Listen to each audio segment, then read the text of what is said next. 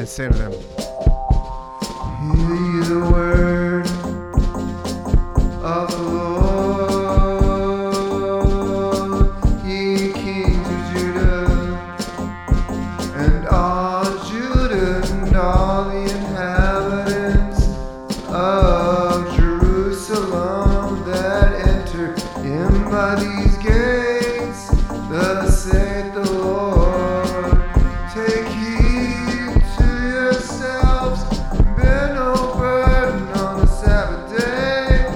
nor bring it in by the gates of Jerusalem, neither carry forth